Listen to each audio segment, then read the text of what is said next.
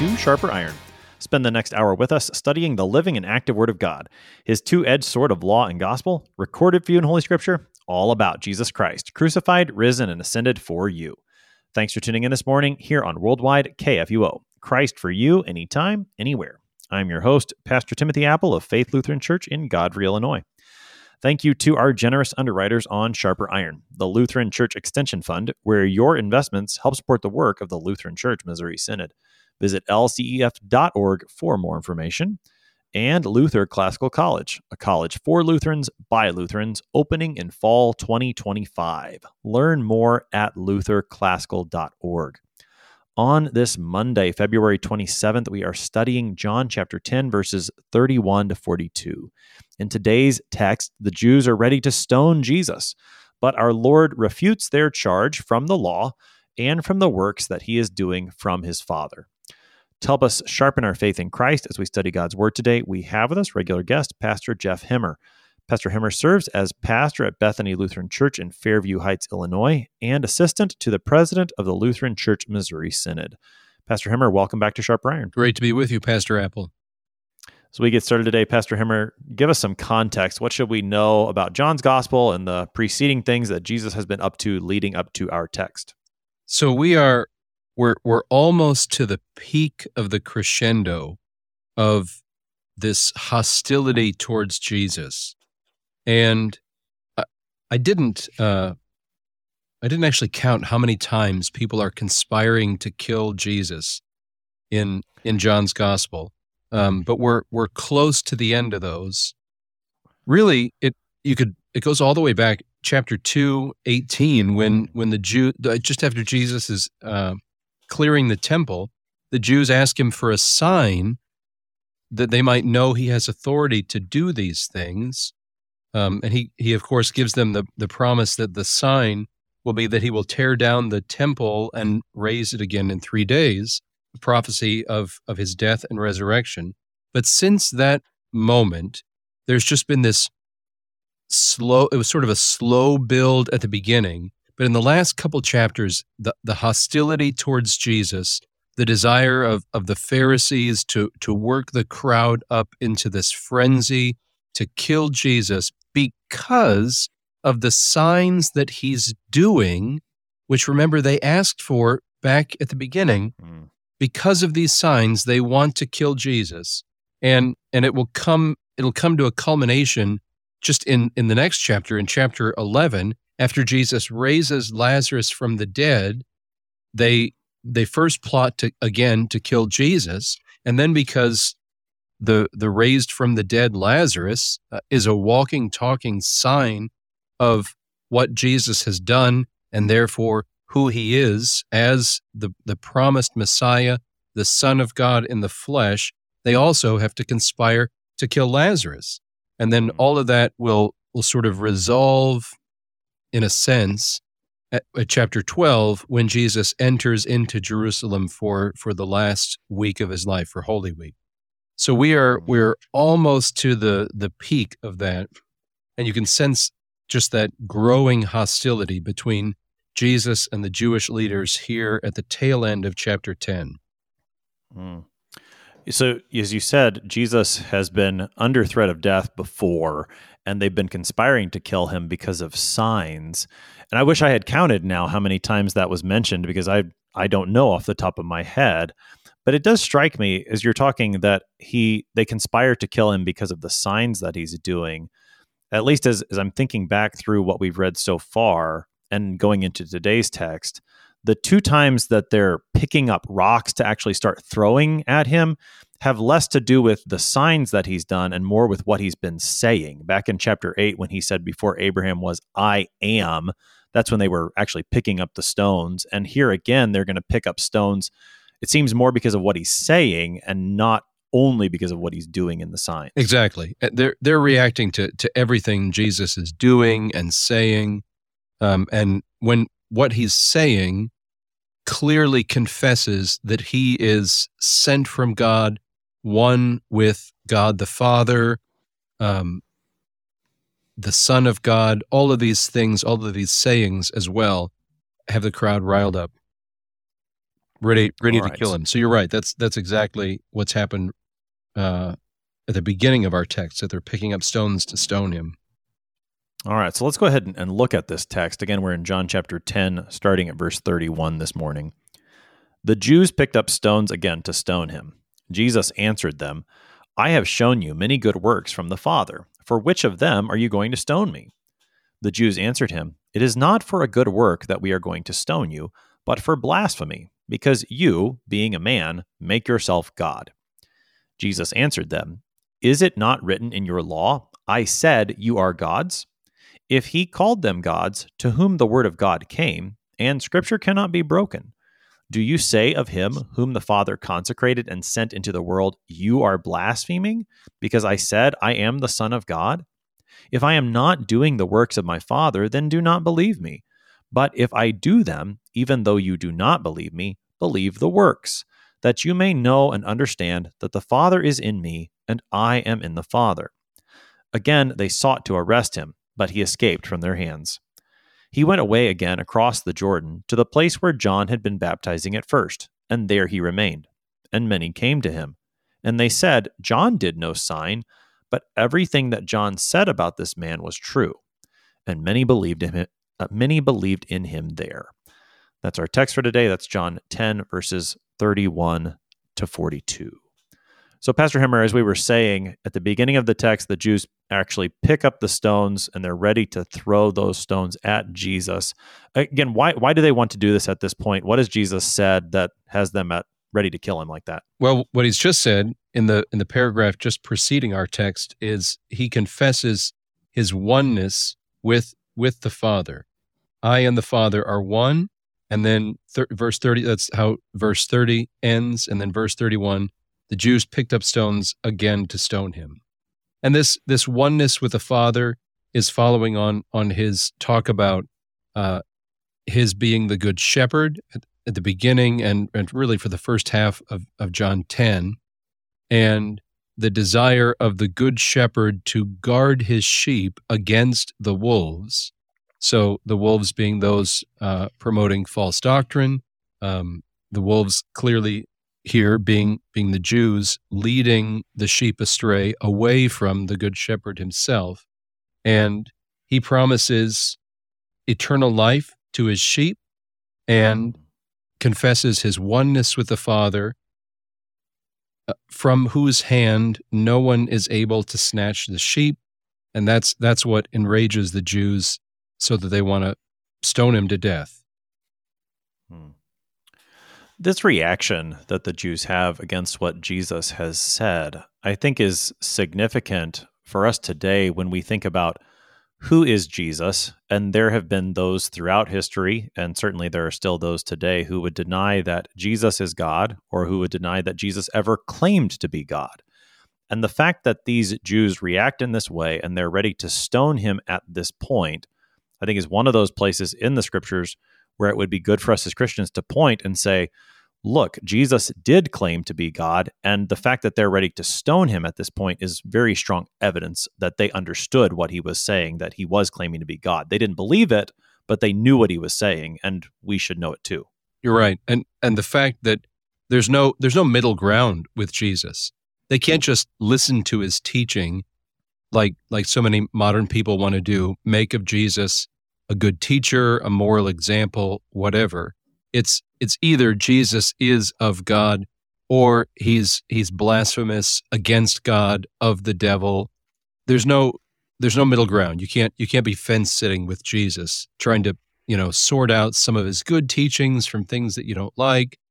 He is clearly confessing himself to be God, from the Father, one with the Father, and if he were not, he could have easily just solved the situation. He could have sent them all away by clearly confessing, I'm not God. You have somehow misunderstood what I'm saying, but he doesn't. He just intensifies it. Well,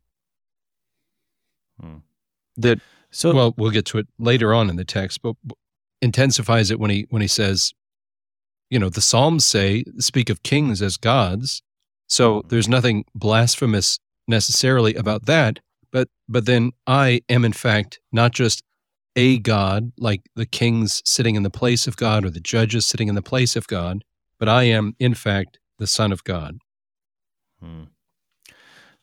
So you're right. He definitely intensifies this as the text goes on. I want to talk a little bit more about what you said, that there's no middle ground with Jesus. I think you see that very clearly in the Gospel of John. There is a place for someone to come to Jesus and listen to him over a period of time and let his teaching shape that person and mold that person and bring that person into deeper faith. I think you see that with the disciples in the Gospel of John. At the same time, as you said, there is no middle ground, so that there's not really this option available to us of sort of hearing Jesus, listening to him teach, and then saying, oh, that's nice, and then act as if somehow that doesn't change things. That's really not an option, which that it seems that that's one of the options people try to take more and more in our day, I think. But John, in the way that he writes his gospel and records all these reactions against Jesus, he really doesn't allow that. It's either you have to, there's black and white, and it's one side or the other. You're right. When I say there's no middle ground, I don't mean to say that immediately you have to confess Jesus either from God in the flesh, or from the devil, doing the devil's work, propagating lies. He does, he's catechizing his disciples along the way. You think back in John 4 with the Samaritan woman. He's teaching her, showing her who he is by showing his knowledge of who she is. So he is bringing those disciples, those who are being taught by him, into a fuller knowledge of who he is. But what I mean to say is that there's no room for the sort of modern treatment of Jesus that would make him a teacher among other teachers, or a guru among other gurus, or a religious leader among other religious leaders, such that some things that he says you can live with, you can learn from. Other things that he says you can discard, you can set aside. You can believe that, maybe they were fitting in a cultural context, or they were for a certain time or a certain group of people, but they somehow no longer apply to us. Either he is divine, or he's demonic. Yeah. So it is precisely this point that is at discussion here in John 10 that is the reason you can't just take Jesus as another guru or another great teacher, because of these very claims that he is making, that he is one with the Father, as he just said, that he is the Son of God. You either have to take that wholesale and to listen to him and confess him as Lord, which is where John wants to lead you as he writes his gospel, or if you're going to take him seriously, these are the options open to you, or you have to do eventually what the Jews here do to him. They want to kill him because they believe he is blaspheming. He's of the devil. There's just not this middle ground open to you.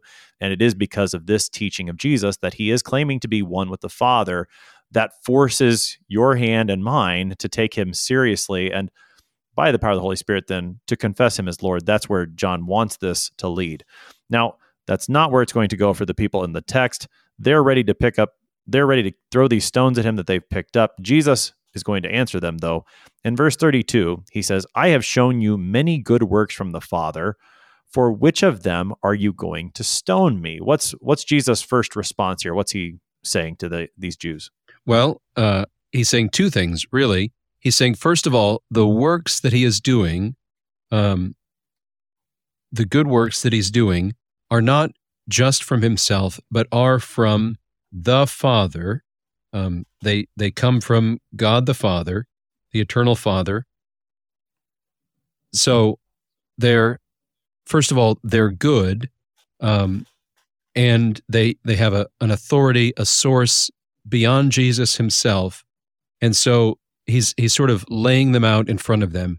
For which of these good works, the healings that he's done, giving sight to the blind, most recently, for which of these good works, restoring creation, giving relief to those who suffer afflictions in this created realm. For which of these good works are you going to stone me? And these works themselves are not merely from me, but they are from my Father and your Father. Although you have that back and forth in John 8 where he says your father really is the devil. He makes them acknowledge that first, the works are good, and second, that they are the works of God himself.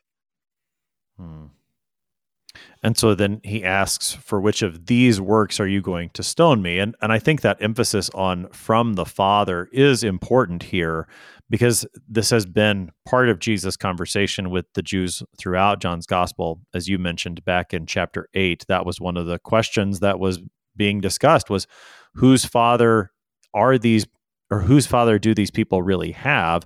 And Jesus laid it in front of them. Because you are not believing in me, Jesus says, your father can't be Abraham, and your father can't be God. Your father must be the devil. Here again, that mention of the works from the Father recalls all those conversations and goes again to this matter of I and the Father are one. This unique relationship that Jesus has with his Father is once again at play. And by mentioning that these are good works from the Father in particular, I think is really the key to understanding what he's saying. This isn't just another case of saying, hey, look at all the great things I've done, but more importantly, look at these things. They have come from my Father. Why would you deny that? That, I think, is really where the emphasis lies in Jesus' words in verse 32. Yeah, that's exactly right. So Jesus puts the question back to them, for which of these good works from the Father are you going to stone me? They answer in verse 33, hey, it's not any good work, but it's this blasphemy. We've kind of talked a little bit about this. What do we find out again in verse 33 from their answer to Jesus back? Well, they say that they believe him guilty of blasphemy, that is, misusing the name of God, because, they say, you, being a man, make yourself God. Now, this is a perfect little phrase, and you have to love the way that John the Evangelist works this in, that it's actually an inversion of reality. It's so very close, but not precise. It's not true that Jesus, being a man, has made himself God, but it is true that Jesus, being God, has made himself a man. So there can be no blasphemy, no denigrating the name of God by Jesus' incarnation, but there is an exaltation of humanity, of mankind, in his descent down to become one of us. And this theme of what the incarnation does to man, how it informs our anthropology, is common all throughout John's account of the gospel, all the way back from, chapter 1:14, which we know and love so well. The Word became flesh and dwelled among us, all the way through to the end where Pontius Pilate brings Jesus out and confesses of him, behold the man. You have this powerful anthropology, this powerful confession of what it means to be a human being now that God has become man. And here you have John, using the language of the Pharisees and their accusation against Jesus of blasphemy to confess this ongoing elevation of man, of the flesh, in the incarnation of Jesus. So it's clearly not blasphemy if he's God. And that's where Jesus will answer after that. If he's not God and calls himself God, then it would be blasphemy. It would be misusing the name of God. So this again, right, exposes the fact that if he calls himself God, he can either be, what does C.S. Lewis say? He can be a liar or a lunatic, or he can be the Lord. He can be right, or he could be lying to people, which would be demonic, or he could be a lunatic. He could be self-deluded. He could actually believe himself to be God, but not really be God. or the alternative is that he is sent from God and is one with the Father and has now become man with us to redeem us from our blasphemy, from our inability to keep the name of God holy, to let it be holy among us also. He, by descending down into our flesh, brings the name of God with him and places it upon us in our baptism, makes us holy with the holy name of God, so that instead of blasphemy, it's the exact inversion, that we are elevated with the holy name of God, which Jesus brings to us and gives to us as it is his. He makes it ours in this exchange that happens at baptism. Mhm. I really appreciate the way you bring out that, I would call it irony in their words, that they say, you being a man, make yourself God, when in fact, what they should have said rightly is that you being God have made yourself a man. Is that right? That's the way they should have said it? Yeah, they still would be wrong in their accusation Sure. of blasphemy, but they would be making a profound confession of truth were they to say it that way. But right. So, and that, I mean, that I really appreciate that, because it does bring out those themes that you've already pointed out in the Gospel of John about the Word became flesh and dwelt among us. My mind was going to Jesus' conversation with Nicodemus in John chapter 3, where Jesus tells him that, no one, no one has ascended into heaven except he who descended from heaven, the Son of Man. So this idea that Jesus is God who has become man, he has come down to save us. It reminds me also of the way it's confessed in the Athanasian Creed. In the Athanasian Creed, we speak about Christ in this way: He is one, not by the conversion of the divinity into flesh, but by the assumption of the humanity into God. And so the way that Jesus is spoken against here, there is some irony there. You being a man, make yourself God. In fact, Jesus being God has made himself man, and for the good of man. Talk more about that, because that's something I think maybe we haven't talked too much about yet in this series, is what that means for us. The fact that God has made himself man, what does that mean for us who are men? Well, it's first an affirmation of the goodness of creation, that God, the creator, did not, his creation was not so that his affection for his creation, mankind being the pinnacle of his creation, was not lost in the fall into sin, such that he would discard his whole creation, send it all to hell, destroy it with fire, start over with a fresh batch of sinless creatures. Instead, he gets into his creation. The creator becomes a creature. The Son of God becomes the Son of Mary and enters into his creation, such that in Christ we have a brother who is also God. So he elevates our flesh, and you see this happens. It sort of puts the exclamation point at the end when in his flesh he ascends into heaven and is seated at the right hand of God the Father. Now a human being sits at the right hand of the Father. This, just like we sing in the ascension hymns, in his ascension we behold our own. And it's not a kind of spiritual ascension, it's a kind of physical ascension. All humanity ascends with Jesus. He elevates all our human flesh back to what it was before the fall into sin.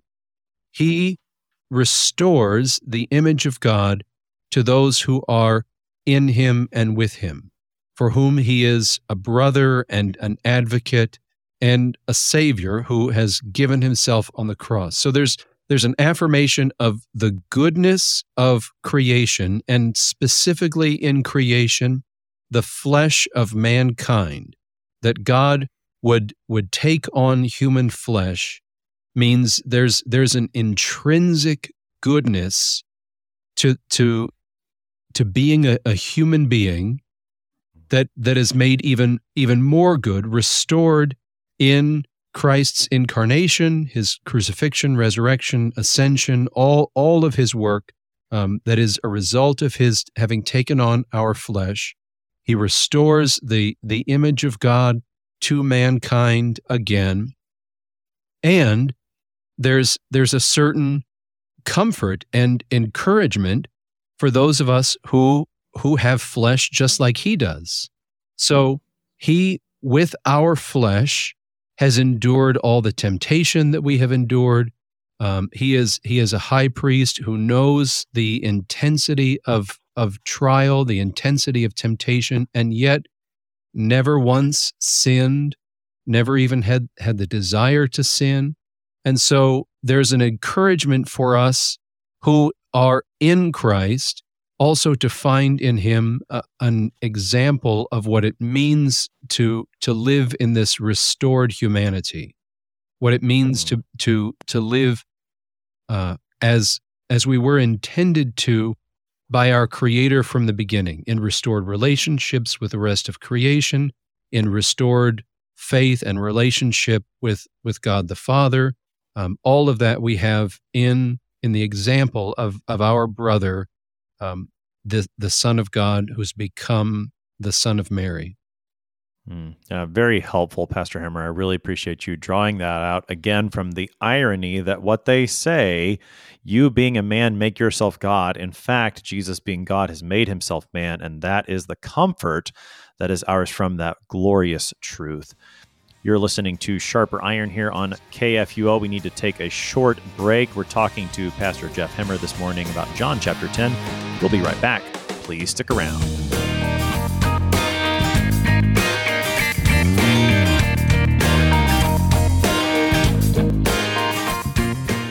Did you know that Lutherans are helping new American immigrants get settled? How about struggling church workers in need of support and refreshment? And we assist at-risk children and provide disaster response to hurricane victims. Through LCMS recognized service organizations, we are doing all this and more. I'm Rahema Kavuga of Lutheran Church Extension Fund, and I don't want you to miss out on hearing what your brothers and sisters in Christ are up to. Visit interesttime.org to see how your support gives life to these works of mercy and love.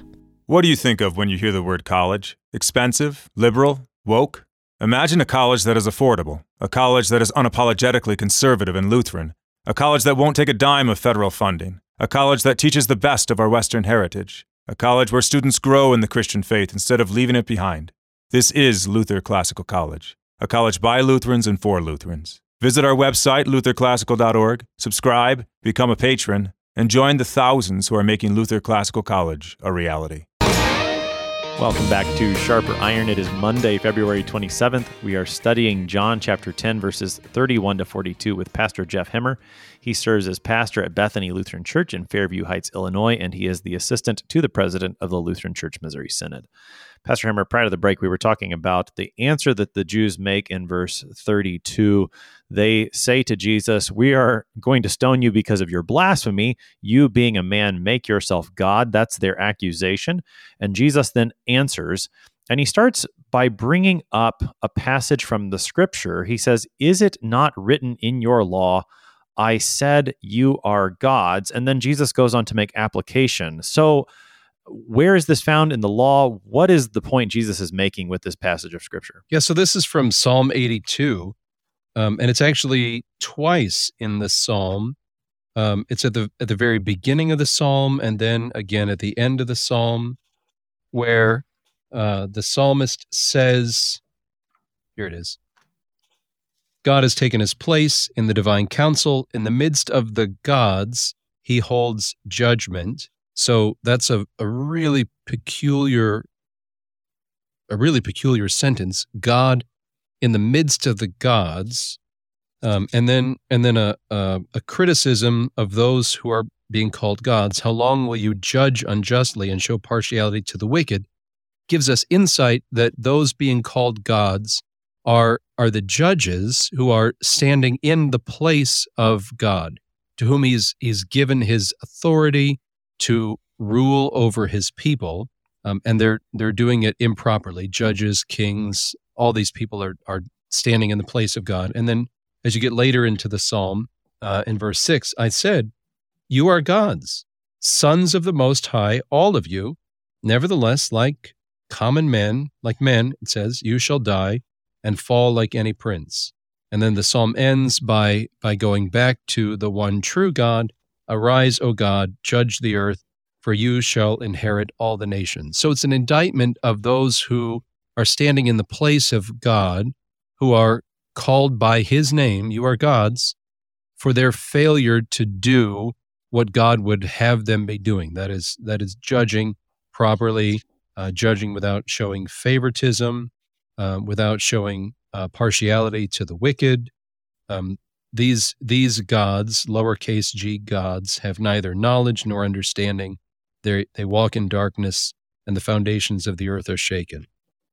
So that's what the psalm is saying. And then I think it's also interesting to note that the apology of the Augsburg Confession, in the close of the first section, so it's at the very tail end of Apology 21, the last paragraph there, cites this verse from the Psalms to say of Emperor Charles that what was said about the judges, about the kings in the psalm, "You are gods," also still applies to earthly princes. And because God calls you by his own title, it is incumbent upon you to act with justice, to act with righteousness in your office as a king or as a prince. And so essentially what they're doing is they're calling the emperor to act justly in defending the true doctrine of the Augustana and then its apology a year later, and to repudiate the false doctrine being promoted by the Arists, by the Roman Catholic theologians. Okay, so that's Psalm 82. And again, Jesus quotes particularly from verse 6, but that the thought of these human judges, kings being called gods runs throughout. And we've seen how this is then an indictment of those standing in God's place. They've misused the authority. They've not done what God has desired them to do in giving them that position. That's Psalm 82. And I appreciate the mention of the Apology of the Augsburg Confession and how it gets used there, because I had forgotten about that part. But what is Jesus doing quoting from it here? What's he driving at by bringing it up? Yeah, so the point is, if God lends his name to people, lends his office to people in calling those who stand in his place gods, then it's not just using or misusing the name of God that's tantamount to blasphemy. It's misusing the name that God gives by not doing the works required, the works that name requires. So judges judging with partiality towards the wicked, that's blasphemy, because they have been given the name of God and they're misusing it by acting according to their own self-interests instead of acting according to how God would have them use his name, acting in justice and righteousness. But if these who are imperfect can be called gods in the scripture, then just being called God is not necessarily blasphemy, Jesus says. And then there's this little phrase that we should come back to where Jesus says, "And scripture cannot be broken." Then don't say of him whom the Father consecrated and sent into the world, that you are blaspheming, because I say of myself that I am a son of God. So if God gives his name to a person, then it's not blasphemy to use the name of God about that person. And to whom has the Father given his name more than the eternally begotten Son of God, who's with the Father from all eternity, who has just confessed his oneness with the Father earlier in chapter 10, if God can call human beings standing in his place gods, then the Son of God can certainly be called God, and that is absolutely no blasphemy, but it's necessary to call the Son, the one sent by the Father, it's necessary to call him God, and to do anything less than that is blasphemous. So you said we should come back to that phrase that's in the middle there where Jesus says, and Scripture cannot be broken. That does seem pretty important, not only to Jesus' argument, but to what the Scriptures are in general. Tell us about the importance of that statement of Jesus there. Yeah, it's almost like said as an aside, as if it's something that they should know, that the Scriptures themselves have this inherent authority to them. They cannot ever be broken. That is, they cannot ever lie. And he says it in passing, sort of assuming that everyone knows this to be true. Everyone knows the reality that Scripture possesses this inherent truth and inherent authority, so that he moves right back into his argument that it is necessary to call the one whom the Father sends God. But I think that's informative for us. We don't live in a culture that has this assumed authority to Scripture and assumed truth about the Word of God. We live in a culture where the authority of Scripture is very much fought against. But here for Jesus, the Scriptures cannot be broken. They always do what they do and say what they say, and they always order our lives to be in alignment with them, and not rather the other way around, our shaping of the Scriptures to align with our own lives and our own desires.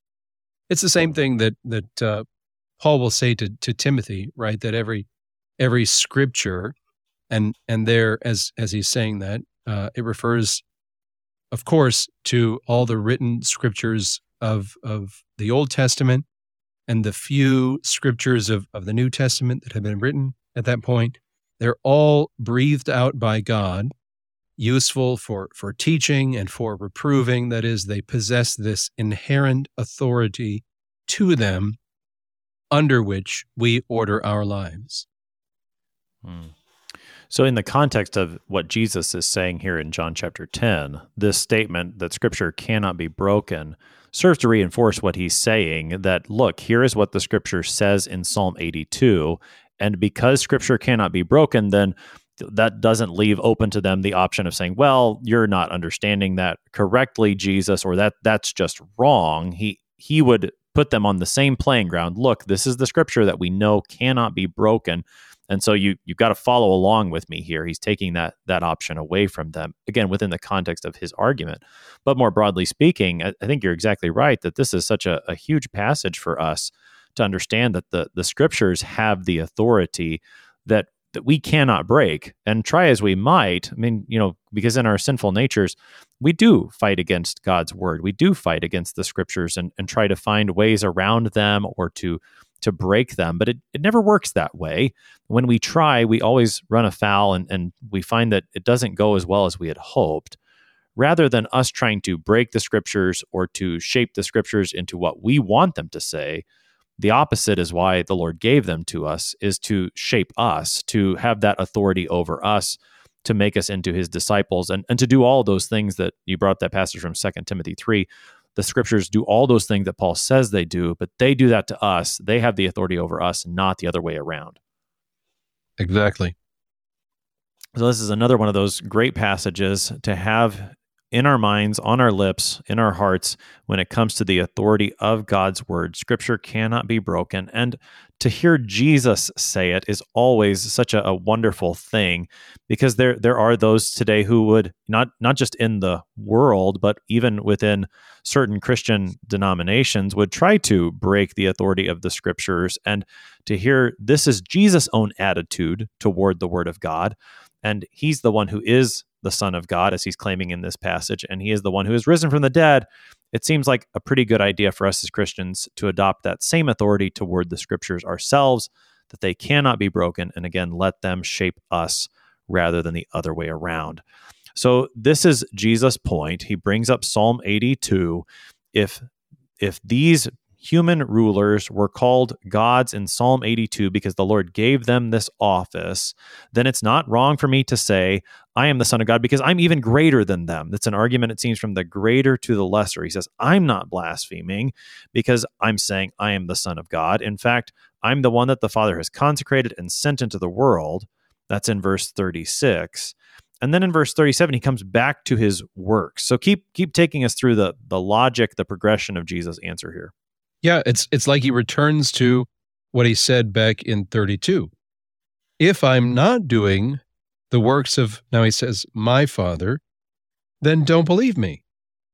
But if I do them, even though you do not believe me, believe the works, that you may know and understand that the Father is in me and I am in the Father.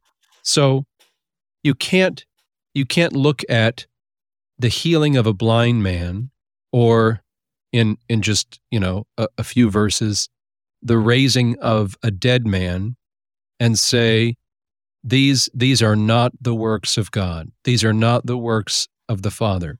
When it's clearly promised that the one whom the Father will send will open the eyes of the blind, will raise the paralytic, give strength to the paralytic, will give life to the one who is dead, and will give good news to the poor.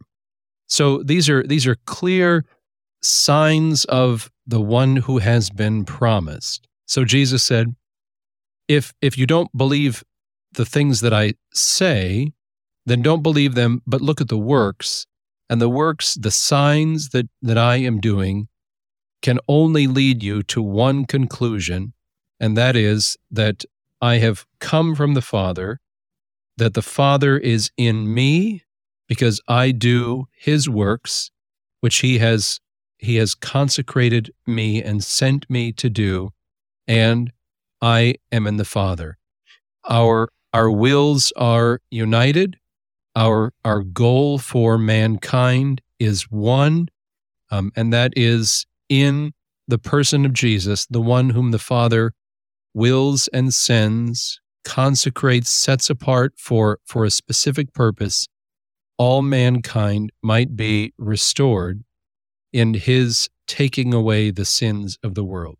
Even if you don't believe any of the words that Jesus says, you look at his works, and then believing the works, you will also have to believe the words that he says, because the works testify that he is truly with the Father, from the Father. He is in the Father is in him.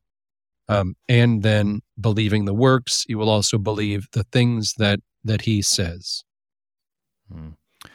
The way Jesus speaks there in verse 37, if I'm not doing the works of my Father, then do not believe me. I think that fits very well with the way that you were explaining what's happening there in Psalm 82, as the Lord is indicting those rulers whom he has called gods, the lowercase g again, and they're not doing the works that the Father has given them to do, but Jesus is. And so, I think his progression fits very well with the way Psalm 82, which he just brought up, goes. And so he's pointing out, I am doing the works of my Father, unlike those in Psalm 82. Therefore, you should believe in me. And I also appreciated the way that you were explaining what Jesus means with the works and why they should look at the works, because this is one of those things within, especially John's gospel, and I think you see it elsewhere in the scriptures, that there is this tension between seeing the signs and the faith that comes from that versus only hearing the words and the faith that comes from that. We've heard Jesus elsewhere, for example, in John 4, when he's speaking to the official who comes to him at Capernaum, Jesus says to that one, unless you see signs and wonders, you will not believe. So we see Jesus at times rebuking those who are seeking a sign and wanting only to look at works. And we can think of the crowd in John chapter 6 who sees the sign of Jesus feeding the 5,000 and they don't truly see it because they want to make Jesus this bread king. And yet on the other hand, you also hear him, like in John chapter 10, saying, take a look at the works and see if they are from the Father or not. And if they are from the Father, then believe in me and my words. And I think that's the point. It's not that he throws the signs or the works out the window by any means, but those always have to drive us to hear the words, because that's where this saving faith is finally given. And that's of course where the evangelist is driving as well. He'll end saying all the things that Jesus said and did, if they were all written down, the world is not large enough to contain all the volumes. But these things are written, and written so that they may be heard. These things are written that you may believe that Jesus is the Christ, and that by believing in him, you may have life in his name. So at the end, the hearers of John's gospel, right? Because he's writing, John's not writing what Jesus did and said for the Pharisees who are there, 60 years or so before he writes down his gospel. He is writing for the community of believers who gather together week after week to hear the word and to receive the gifts of God in his sacraments. He's writing for them so that in the hearing of this, they would not need the signs that Jesus did. They would have the greater signs that he continues to be doing in the midst of his people, forgiving their sins, baptizing them in his death and resurrection, feeding them with his real body and blood, so they would not get lost looking for the kinds of foreshadowing miracles that point to who he is in giving himself on the cross for our redemption, but that we would find him in his word and ongoing signs that he continues to do week after week, that to deliver to us, that by believing in him you might have life in his name, that deliver to us the life that is only found in his name. So there's a sense in which looking for the miracles that Jesus does to prove his divinity is sort of a fool's errand, right? All these people see the miracles. It makes the Jews want to kill him. Even his own disciples fall away. They've been with him the whole time, but they all flee from the cross. Ultimately at the cross, no matter the signs that people have seen, there's really only one believer at the cross, and that's Jesus. And yet he's bearing the sins of all of us upon himself, so that in him and in his faithfulness, we might have life. Mm-hmm. Now, Jesus, after he finishes his answer, the crowd desires to arrest him. Still, his words were not convincing, but Jesus escapes. It is not yet his hour, as we've heard him say, and so it is not time for him to be arrested, to die, to rise yet. That will come. In verse 40, John the Evangelist tells us that Jesus goes away across the Jordan to the place where John the Baptist had been baptizing, and there's some folks who come to him there, and there's some conversation, reactions. Take us into what happens when Jesus goes across the Jordan. Yeah, so he crosses over the Jordan, and crowds come out to him, and they say, John did no sign. Here we return to that sign language. But everything that John said about Jesus was true. So here you have, the truth of what is proclaimed, set against the lack of signs, no miracles that John performs, but his word holds true. Everything John said about this man is true. And so because of the word of John, they are believing in Jesus. So John has no sign, no miracle that they might believe his word, except that everything he has said about Jesus has proved to be true. So because of the word of John, then they believe in Jesus. I want to just go back. I have a question for you. Just go back to verse 39. Yeah, thanks. And I don't know what to make of this, that they go from, in verse 31, wanting to stone him, to after this interaction, they're wanting to arrest him. So from wanting to carry out immediately the punishment for blasphemy, that is stoning him, to just wanting to arrest him. Has he de-escalated the situation that they will settle for an arrest and a trial? Has he confused them that now, that they're not so persuaded that it's outright blasphemy that deserves death on the spot, and he needs an arrest and a trial? I don't know what to make of that. That somehow something has changed. That first they want to stone him, but by the end of this short interaction, they'll settle for an arrest. I'm glad you pointed that out. That hadn't really stuck out to me, but I think it is a good point. And it reminds me of what happened to Jesus in John chapter 7 when he was there in Jerusalem for the Feast of Booths. And in John 7, it's in verse 32, the Pharisees hear the crowd and they send officers to arrest Jesus.